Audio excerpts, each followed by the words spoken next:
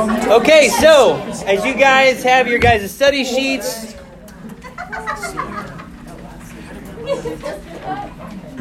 go ahead and take your Bibles, open up to Genesis chapter 2. Genesis chapter 2. We're diving right back into biblical relationships. Yeah. Don't steal my pen. Don't do it. Steal my flipping pen, it's over. You stole my pen. All right. I smell something brewing. Okay. All right. So tonight we're going to be talking about the marriage relationship. Now, those of you who may not really, you're like, what the heck? Why are we talking about marriage? I'm not ready to get married. I'm not married. I don't have a wife. I don't have a husband. Okay. All right. Yeah, exactly. So we're going to be talking about these things because we need to talk about these things. And here's the reality behind it. And I want you to think about this as we go through the lesson. How do you know what God requires of you to be a husband or a wife if you don't start putting those things into practice now? You got to start doing these things now. And so I'm not saying go get married. It's ridiculous. That's not what I'm saying. But there are certain things, there's certain characteristics, certain traits of a good biblical husband, a good biblical wife that you can start putting into practice now. When it comes to your friendships, when it comes to your parental relationships, when it comes to stuff at school, when it comes to even dating relationships, there's certain things you guys can start doing now so that when the day comes where God provides someone for you, you've already practiced some of these things. Because there's a lot of people that they start dating and they may not do it exactly the right way and they might make some mistakes, but then they get to the point where like, okay, I'm going to marry this person. And then they're like, okay, will you marry me? Yes, of course. And they're like, okay, now I need to know what it means to be a biblical husband or a biblical wife. No. There's been a lot of people that try to do that and it is hard. It is much better to start now where you guys are at your age, to put these things into practice now before God brings someone into your life. So we're going to talk about that a little bit.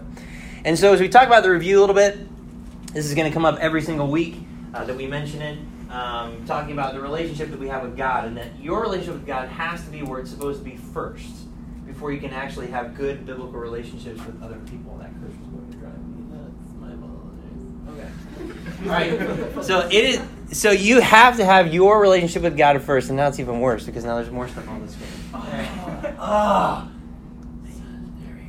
No. All right, don't worry, we got clickers. Okay, so, all right, that's much better. Okay, so your relationship with God has to be where it's supposed to be. You have to have a good relationship with God first before you can ever have good relationships with other people. We've talked about this every single week. And this is especially true in the marriage relationship. Because in the marriage relationship, there's no one else, humanly speaking, this is the way it should be. It's not always this way in real life, but this is the way it should be. There's no one else that's going to be as humanly close to you as your spouse. That's important. I want to make sure you guys get that. Because there's a lot of marriage relationships where that's not true. Other friends, other family, other people are closer to them than their husband or wife. And that's not right. And so your relationship with God has to be the priority. You and God are good and are on good terms. And then it comes to your spouse, and that is the second closest relationship you will ever have in your entire life. So you've got to make sure you have these things in their proper order. All right, so let's talk about this, the husband and the wife. So, paragraph. After setting the context of the most important relationship being God and mankind, we need to be careful to look at every other relationship through that same context. God has to be first.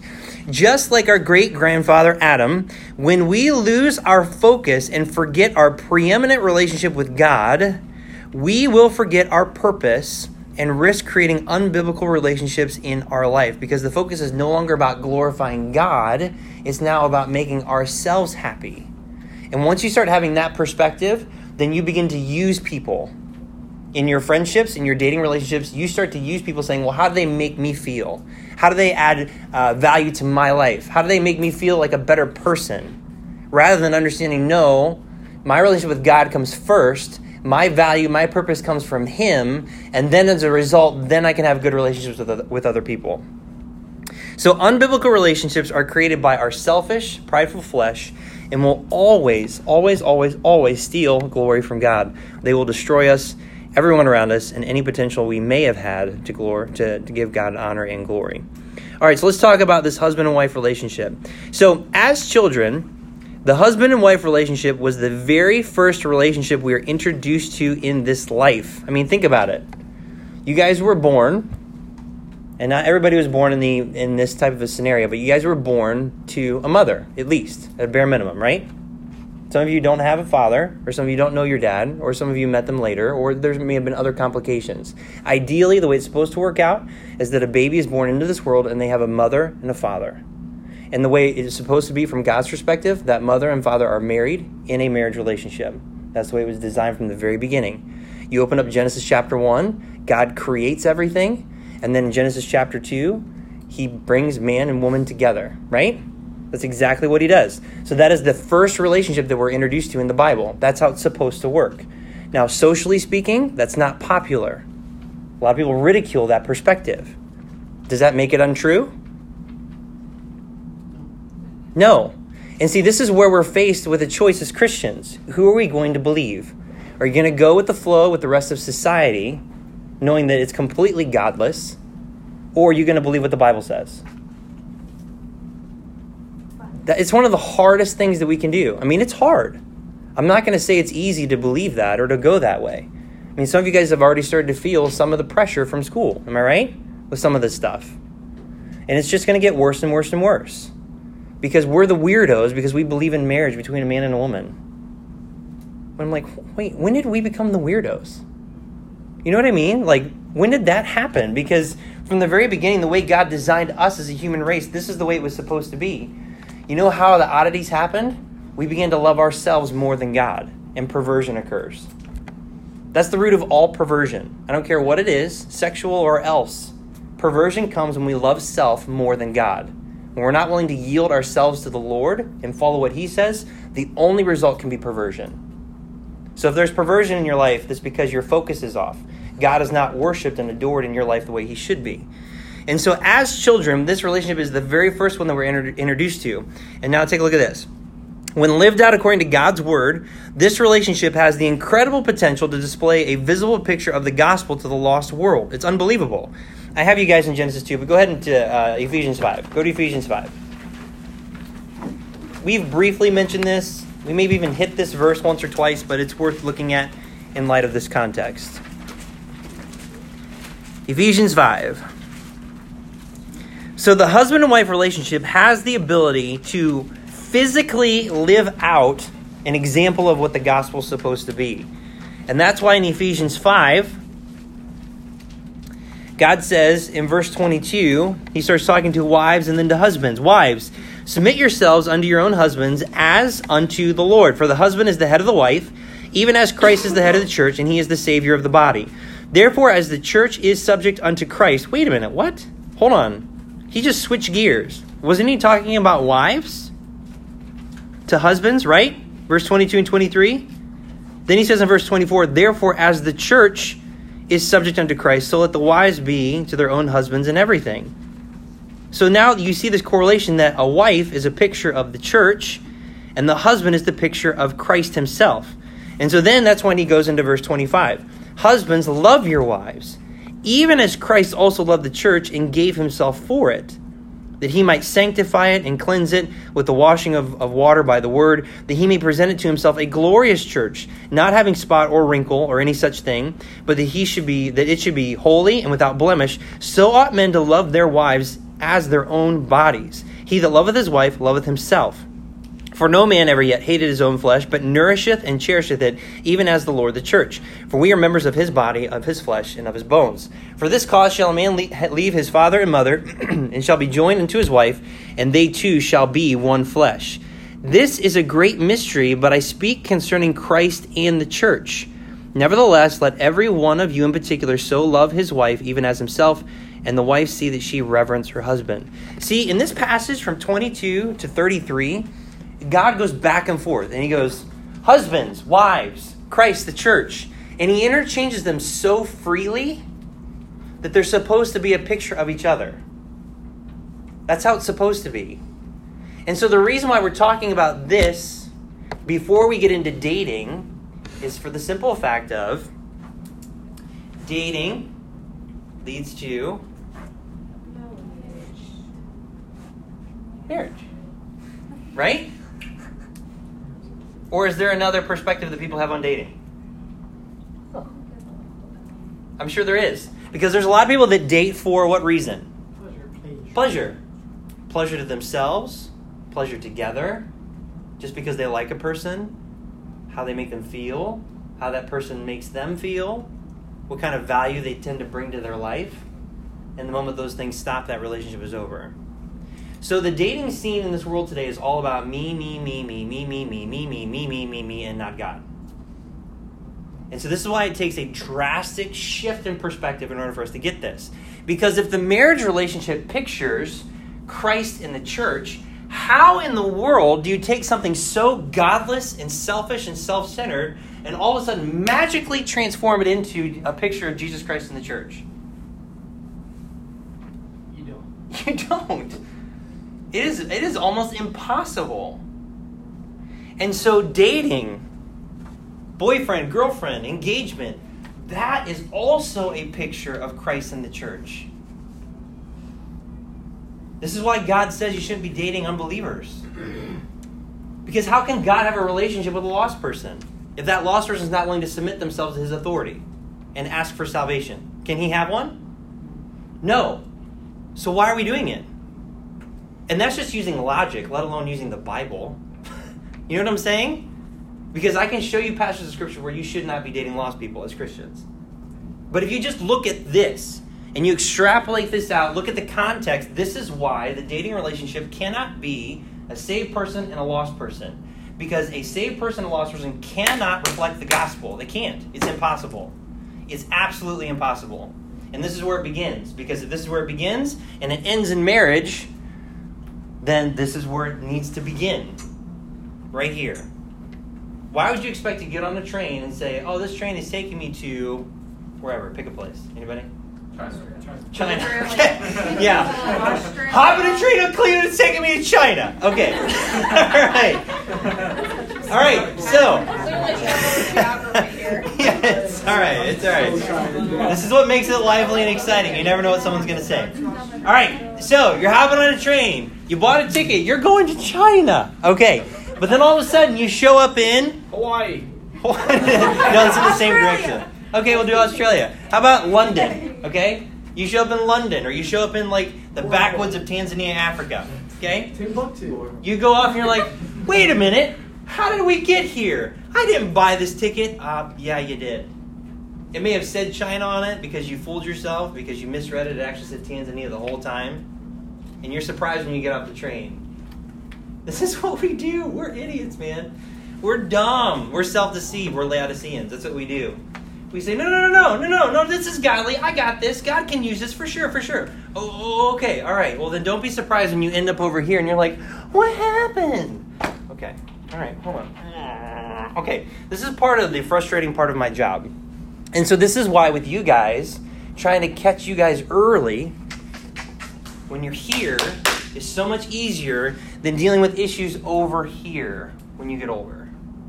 It's so much easier to deal with these things now and to live it out right now than to try to fix it later. So much easier.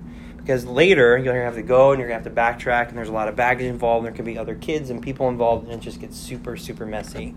So you may think like, I can do this, and there's no mess. It's just fun, whatever. Okay, all right. Okay, just keep riding that train, and I'll tell you, it's going to lead you to a place that you do not want to go. You do not want to go there. Okay. All right. So, seeing that it can display that picture of the gospel, let's keep going in that paragraph. So, it has this incredible potential to display the picture of the gospel to the lost world, Ephesians 5. Shape the hearts and minds of future generations as parents raise their children in the nurture and admonition of the Lord, because that's what the husband and wife unit is supposed to be. As they have children, they are now responsible to shape the hearts and minds of those children. And that's why the Bible says that we're supposed to raise them in the nurture and admonition of the Lord. That's Ephesians 6:4. And it also teaches husbands and wives the deeper truths of God's heart and his word when they do these things the right way.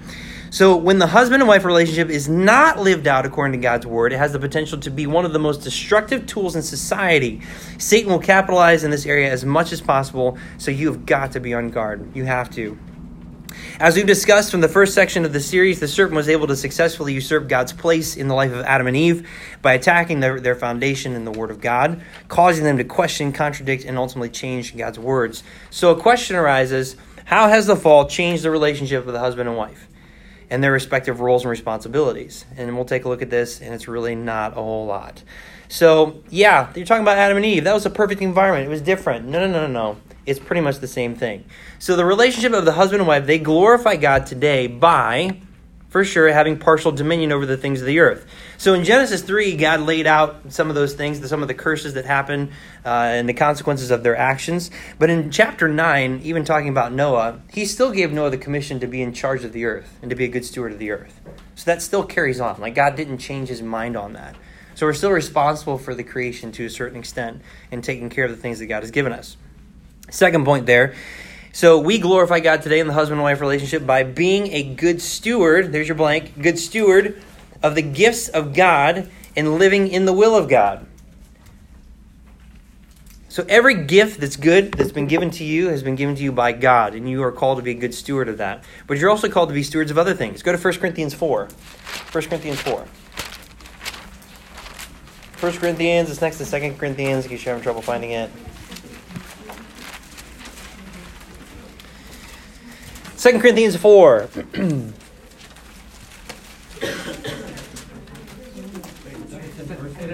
Corinthians, sorry. 1 Corinthians 4. Just trying to keep you on your toes. Make sure we remember. Yeah. 1 Corinthians 4, verse 1. So I'm going to read 1 and 2 and then 3 and 4. 1 and 2. Who gets got 3 and 4? Go ahead. Let a man so account of us as of the ministers of Christ and stewards of the mysteries of God.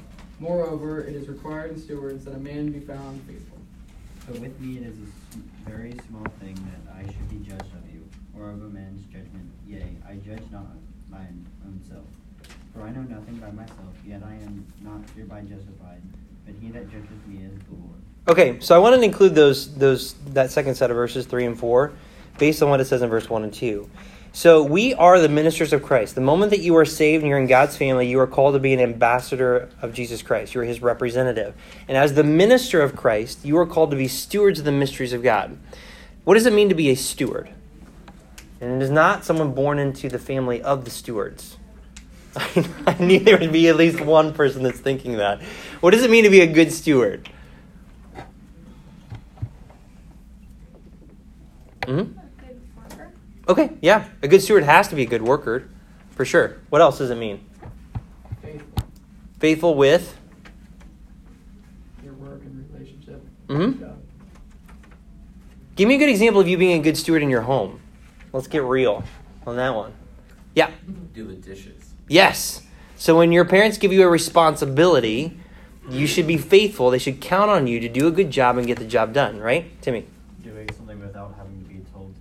Yeah, absolutely. There's a lot of times that, and I get this, we grow up and we learn this, I had to learn it too, that it blessed my parents when I finally started to do things without being asked. But it irritated them if I had to ask them to do everything, or they have to ask me to do everything. So that's something that's very, very important. So being a good steward, that you are able to be trusted.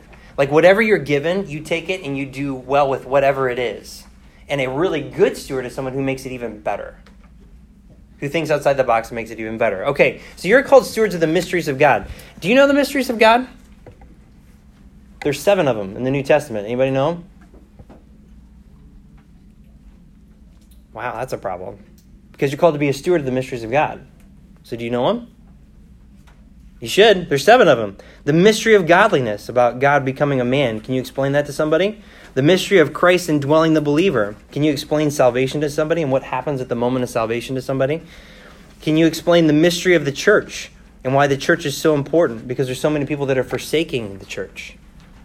If you're writing these things down, I can just repeat them again here in a minute. So the mystery of godliness. In fact, you know what? I'll put it out in GroupMe. Yeah. Okay? I'll do it that way.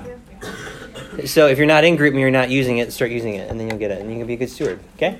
All right. Further incentive. Okay. All right. So there's the mystery of godliness, the mystery of Christ indwelling the believer, the mystery of the church. There's also the mystery of Israel's restoration, that God promised that Israel is going to be restored one day. There are so many people that are abandoning that principle. There are people that call themselves Christians but don't like Israel. Are you kidding me? That's not being a good steward of the mysteries of God, because God promised that they would come back together. They are his people. That never ended somewhere. So that's a mystery that we need to be a good steward of. The mystery of the rapture. Can you explain the rapture to somebody? Can you go to those passages? 1 Corinthians 15? You should be able to. The mystery of iniquity. This is the plan of the devil throughout human history to accomplish whatever he wants to usurp God's authority and God's plan, and how he's going to bring the Antichrist to really replace the Messiah in the eyes of the world. And then the seventh one is the mystery of Babylon. Mystery Babylon, and how the Antichrist is going to build his kingdom to try to thwart God's kingdom from being established on the earth. So those are 7 specific mysteries given to us New Testament church believers. Yeah. There's some people in here that probably don't know why they're called mysteries. Mm-hmm. Well, they're called mysteries because the Bible says that they're mysteries. So when you look up these passages that I will put them, I'll put them in the group me.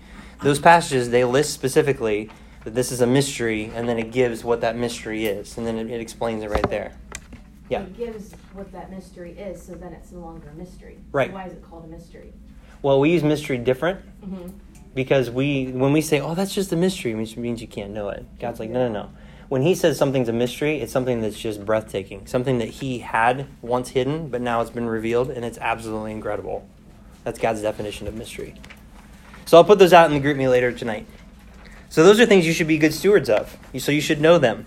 So you're supposed to be good stewards of those things. You're a good steward of the gospel, which means that you believe it yourself, but you also give it to other people. God's given you something extremely valuable. You should be a good steward of those things. You should be a good steward of the time that he wants to spend with you. I mean, there's just so many things as you consider some of these verses. So what else are we supposed to do? We're supposed to glorify God by being fruitful, multiplying, replenishing the earth physically and spiritually. Spiritually is your blank there. Being fruitful and multiply, replenish the earth physically and spiritually. That's 2 Timothy 2:2. Who knows that one? 2 Timothy 2:2, it's our discipleship verse. And the things said of me among many witnesses, the same commit thou to faithful men who shall be able to teach others also. That's our responsibility. We're supposed to do that. So in order to be someone who's entrusted with the things of God to then invest in another person, you have to be a good disciple. You have to be. Which means that you're faithful in meeting with your discipler, that you're faithful with whatever assignments your discipler gives you. With anything involved with discipleship, you're faithful. Because one day you're going to be passed off to somebody else, and someone else's spiritual life is going to be in your hands. That's a huge, huge responsibility. So we got to be able to do that. And then, lastly, having a thriving relationship with God. And I use the word thriving on purpose, because I think most people don't have a thriving relationship with God.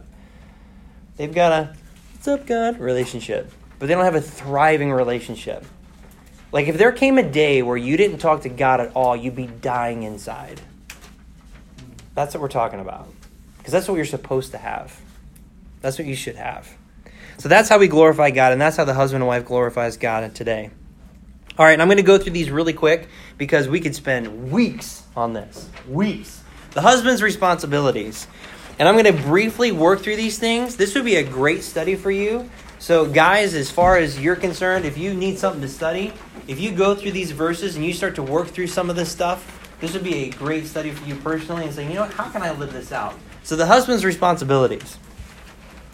First of all, to love his wife. Well, that's easy. All right, so you know what he says in Ephesians 5:25? Husbands, love your wives even as Christ also loved the church and gave himself for it.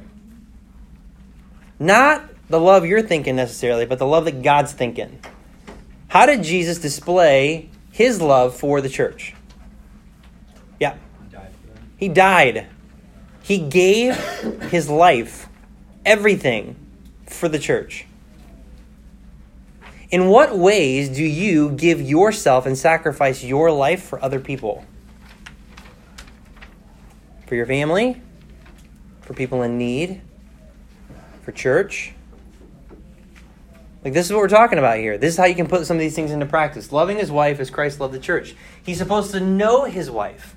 To know her intimately, deeply, everything about her. And as you guys, you'll find out later, it's absolutely impossible to know your wife completely. It's just, I mean, literally, it's impossible. It's like impossible. And so it's a never-ending journey. It's a never-ending adventure in order to try to learn your wife and to understand her, because you never really will understand her, but God tells you that you're supposed to try. Okay, so now think about it from this perspective. Do you have a daily desire to know God? Because knowing God is impossible. Because he's infinite. Like, you can't ever, oh yeah, I know everything about God. You can never come to that place. And so you can practice this today by knowing the Lord. How do you know the Lord? Well, you spend time with him. And the more time you spend with God, the more you get to know him. And the more and more and more time you spend with God, you're going to be like, oh my gosh, I didn't know this about God. Or I thought I did, but I totally misunderstood it. You should get to know God. You should get to know other people. How well do you know people? We've been spending some time talking about, even in our youth ministry, how well do you know each and every person in this room, whether they're awake or sleeping right now? How well do you know them? Because you should know them. This is your ministry. There's people that are here that you need to get to know. And then thirdly, to dwell with his wife. To dwell with his wife. Now, when it comes to dwelling, it means that you're comfortable together. That you're able to be in the same space together. I mean, practically speaking, your relationship with God. Do you dwell with God very well? Like, is this, I've used the illustration in the past about how, your whole life, your mind, your heart is kind of like a giant house. And are there certain areas of your house that God just is not allowed to go into? Well, you can't dwell comfortably like that. There's no way you can dwell comfortably with God if he's not allowed in certain areas of your life. Are you that way with people? Think about that.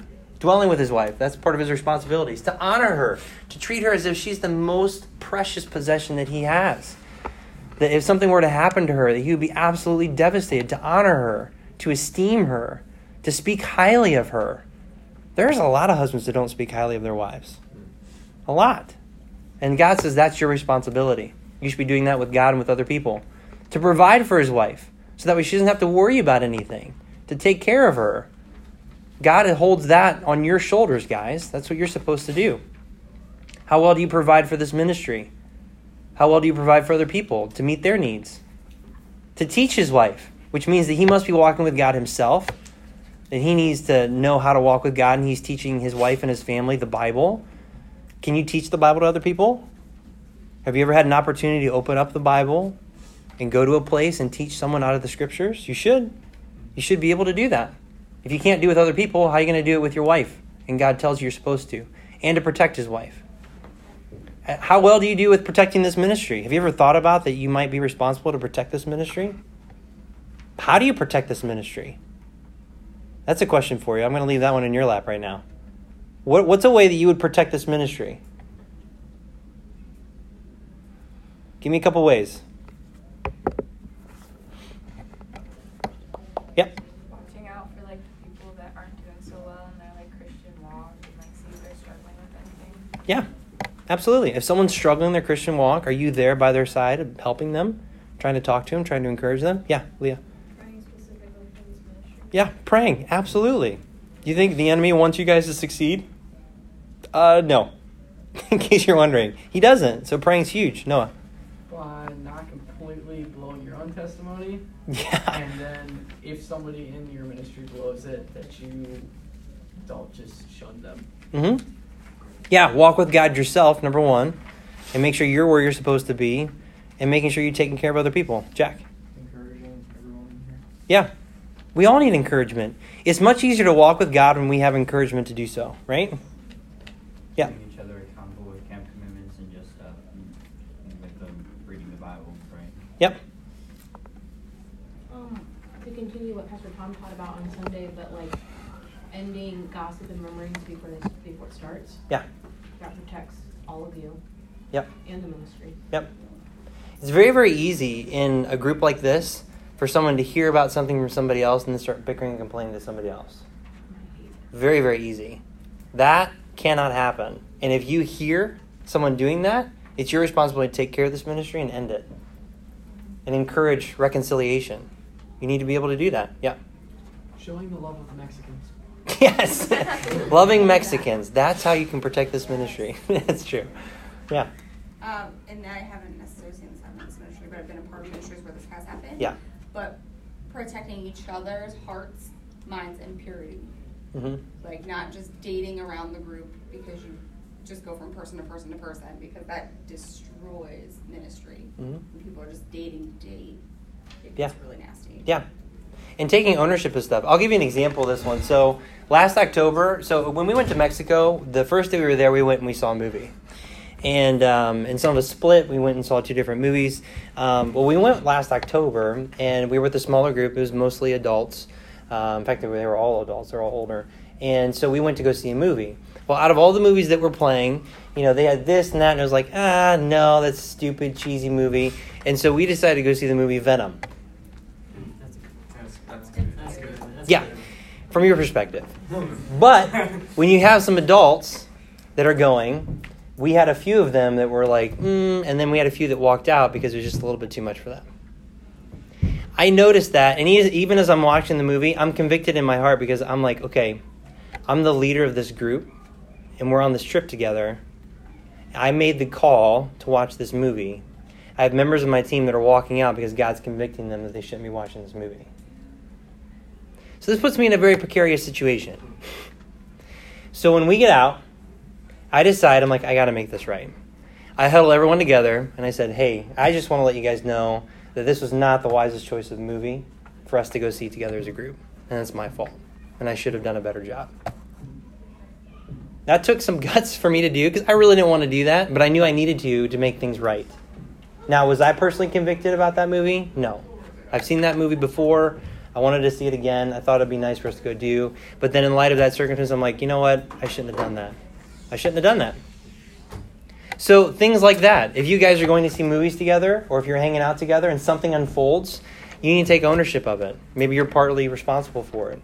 Or maybe you need to make a call. You're like, you know what? Let's just get out of here. It's better for us not to be here. Do that.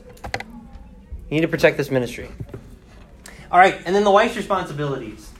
God has called her to submit to her husband. And this is not some, demeaning women type thing that a lot of people try to put it into. No. See, a wife can submit to her husband when her husband is acting like Jesus Christ. Because Jesus Christ is going to lovingly lead us wherever he wants us to go. And it's always for our good. So if a guy actually has that mindset and he's leading like Jesus would, then it's very easy for a wife to say, yeah, I'll follow your lead. But that's part of the problem. There's a lot of knucklehead guys who aren't acting like Christ, and this is what makes it very hard for women to be submissive biblically. And so it's nothing that what people are trying to say that we're trying to do. It's none of that. It's a very good thing. People just mischaracterize it all the time. She's called to love her husband, to love her completely, totally. That she speaks very, very highly of her husband. Everyone knows that she loves him. Everyone knows. They don't question her devotion at all because of how much she loves him. Thirdly, to reverence her husband, to respect him, and to understand that he has a huge responsibility given to him by God. I mean, if anyone's going to be called on the carpet for the marriage and the family, it's the husband. And so the wife needs to be able to respect that role that God's given him and try to help him as much as possible because he cannot do it without her. And that leads into the fourth one. She's supposed to help her husband, to help him in any way that she can. Not that she's secondary at all. Because as she helps him, he will help her, and in turn they'll be able to both be the best that they can possibly be for each other. And so here's the whole point that I mentioned at the very beginning. Even though you're not a husband or a wife right now, you should still put these things into practice immediately. And I think that we've already talked about some examples of how you can do that. And here's the reality. A biblical husband and wife relationship will make each other better and more fruitful. That's the way it's supposed to work.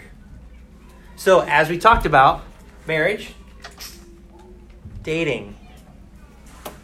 This is a very key indicator of whether or not you should be dating the person that you're dating or interested in the person that you're interested in. Does that other person make you better, a more faithful Christian, more devoted to the Lord, to walk closer to the Lord, to spend more time with Him, to be more committed to ministry? Do they actually make you better in that sense? And do they make you more fruitful? That you're able to affect more people for Jesus Christ and win more souls to the Lord because of your relationship together. That's a much different measuring stick than how this world tends to measure relationships and dating relationships. But that's what it's supposed to be in marriage. So that's what it should be also in dating. So we need to think about some of these things. They're very, very important. Very important. Okay, so the last part we don't have time to go through, and also I think Rick also mentioned Aquila and Priscilla and studying them out as a couple that you could take a look at as a great example. Well, I also threw in Ahab and Jezebel as an example of what not to do. Oh my word. Talk about a dude that was whipped. That's Ahab. Man, this guy had no cojones for sure. It's true. Read it. This guy was a sissy. I mean, I'll give you one example and then we'll close it out. So Ahab wanted this field, and the field belonged to Naboth. Oh, and Naboth, he won't give me the field. He comes home and he's whining. He's actually laying on his bed and crying about it. Read it. You know what Jezebel does? She's like, don't worry, I got it. She manipulates the entire circumstance and ends up killing the guy indirectly, but she's responsible, and then says, arise, go, the field's yours, Ahab. Oh, thank you, Jezebel, thank you. Oh, my word. Oh, it makes me want to vomit just thinking about it. So anywho, Ahab and Jezebel is a great one to look at as far as what not to do. What not to do. And then Aquila and Priscilla were a match made in heaven. They did a great job for the Lord, and they were a ministry team that really rocked everywhere they went, and they're pretty amazing to look at. So these are things you guys really need to consider. We went through a lot of stuff tonight, but this is something that I just don't want to pass on and be done with now that it's over. I really want you to think about this. You guys need to be biblical husbands, and you got to start now. Ladies, you guys need to be biblical wives, and you've got to start now. You have to. And so how are you at home? How are you with your friends? How are you in ministry? How are you with the Lord? Because all those things are a picture of what you're going to be one day. So make some of those changes now so that way you can actually do your job well, because the world is counting on it. And I'm not kidding. I'm not kidding. I've heard it said that Christianity is always one generation away from extinction. And when my kids get older, I want there to be a church for them. I really do. And I've heard from so many people about how there aren't churches like ours out there today. And it's true. And we need to multiply. We need to reproduce. Well, we're not going to be able to multiply and reproduce if you guys don't start now doing what God has called you to do. Because I'm telling you, next 4 to 5 years, you guys are going to be graduated and out of here. You're going to be in college, getting jobs, and you guys are going to be the prime candidates to help us start other churches in other areas. Like, this isn't something that's far away. This is very, very near, and it's very close. And so future communities and future families need you guys to be faithful. So keep those things in mind. So it's a lot bigger. It's a lot bigger than what we tend to think, the self-pleasure relationship stuff that we tend to focus on. Stephen? Yes? Can I say one thing? Yeah, go ahead. And you probably already said it just from what experience and whatnot, but like I know sometimes when adults talk about relationships, it goes in one ear and out the other, and oh, what do they know and stuff. But we teach this because of what all of us leaders have gone through. Like, some of us don't have hard stories, and others of us have had to like date a lot of losers, I'm gonna say it, and go through a lot of stuff, and I mean, it's our own stupid fault. So we say these things lovingly, like, now's your chance to do it right, so that you don't follow our paths and have to, like, once again, date a bunch of losers to get to the right one. So It's true. this is out of love. No, it is. It totally is.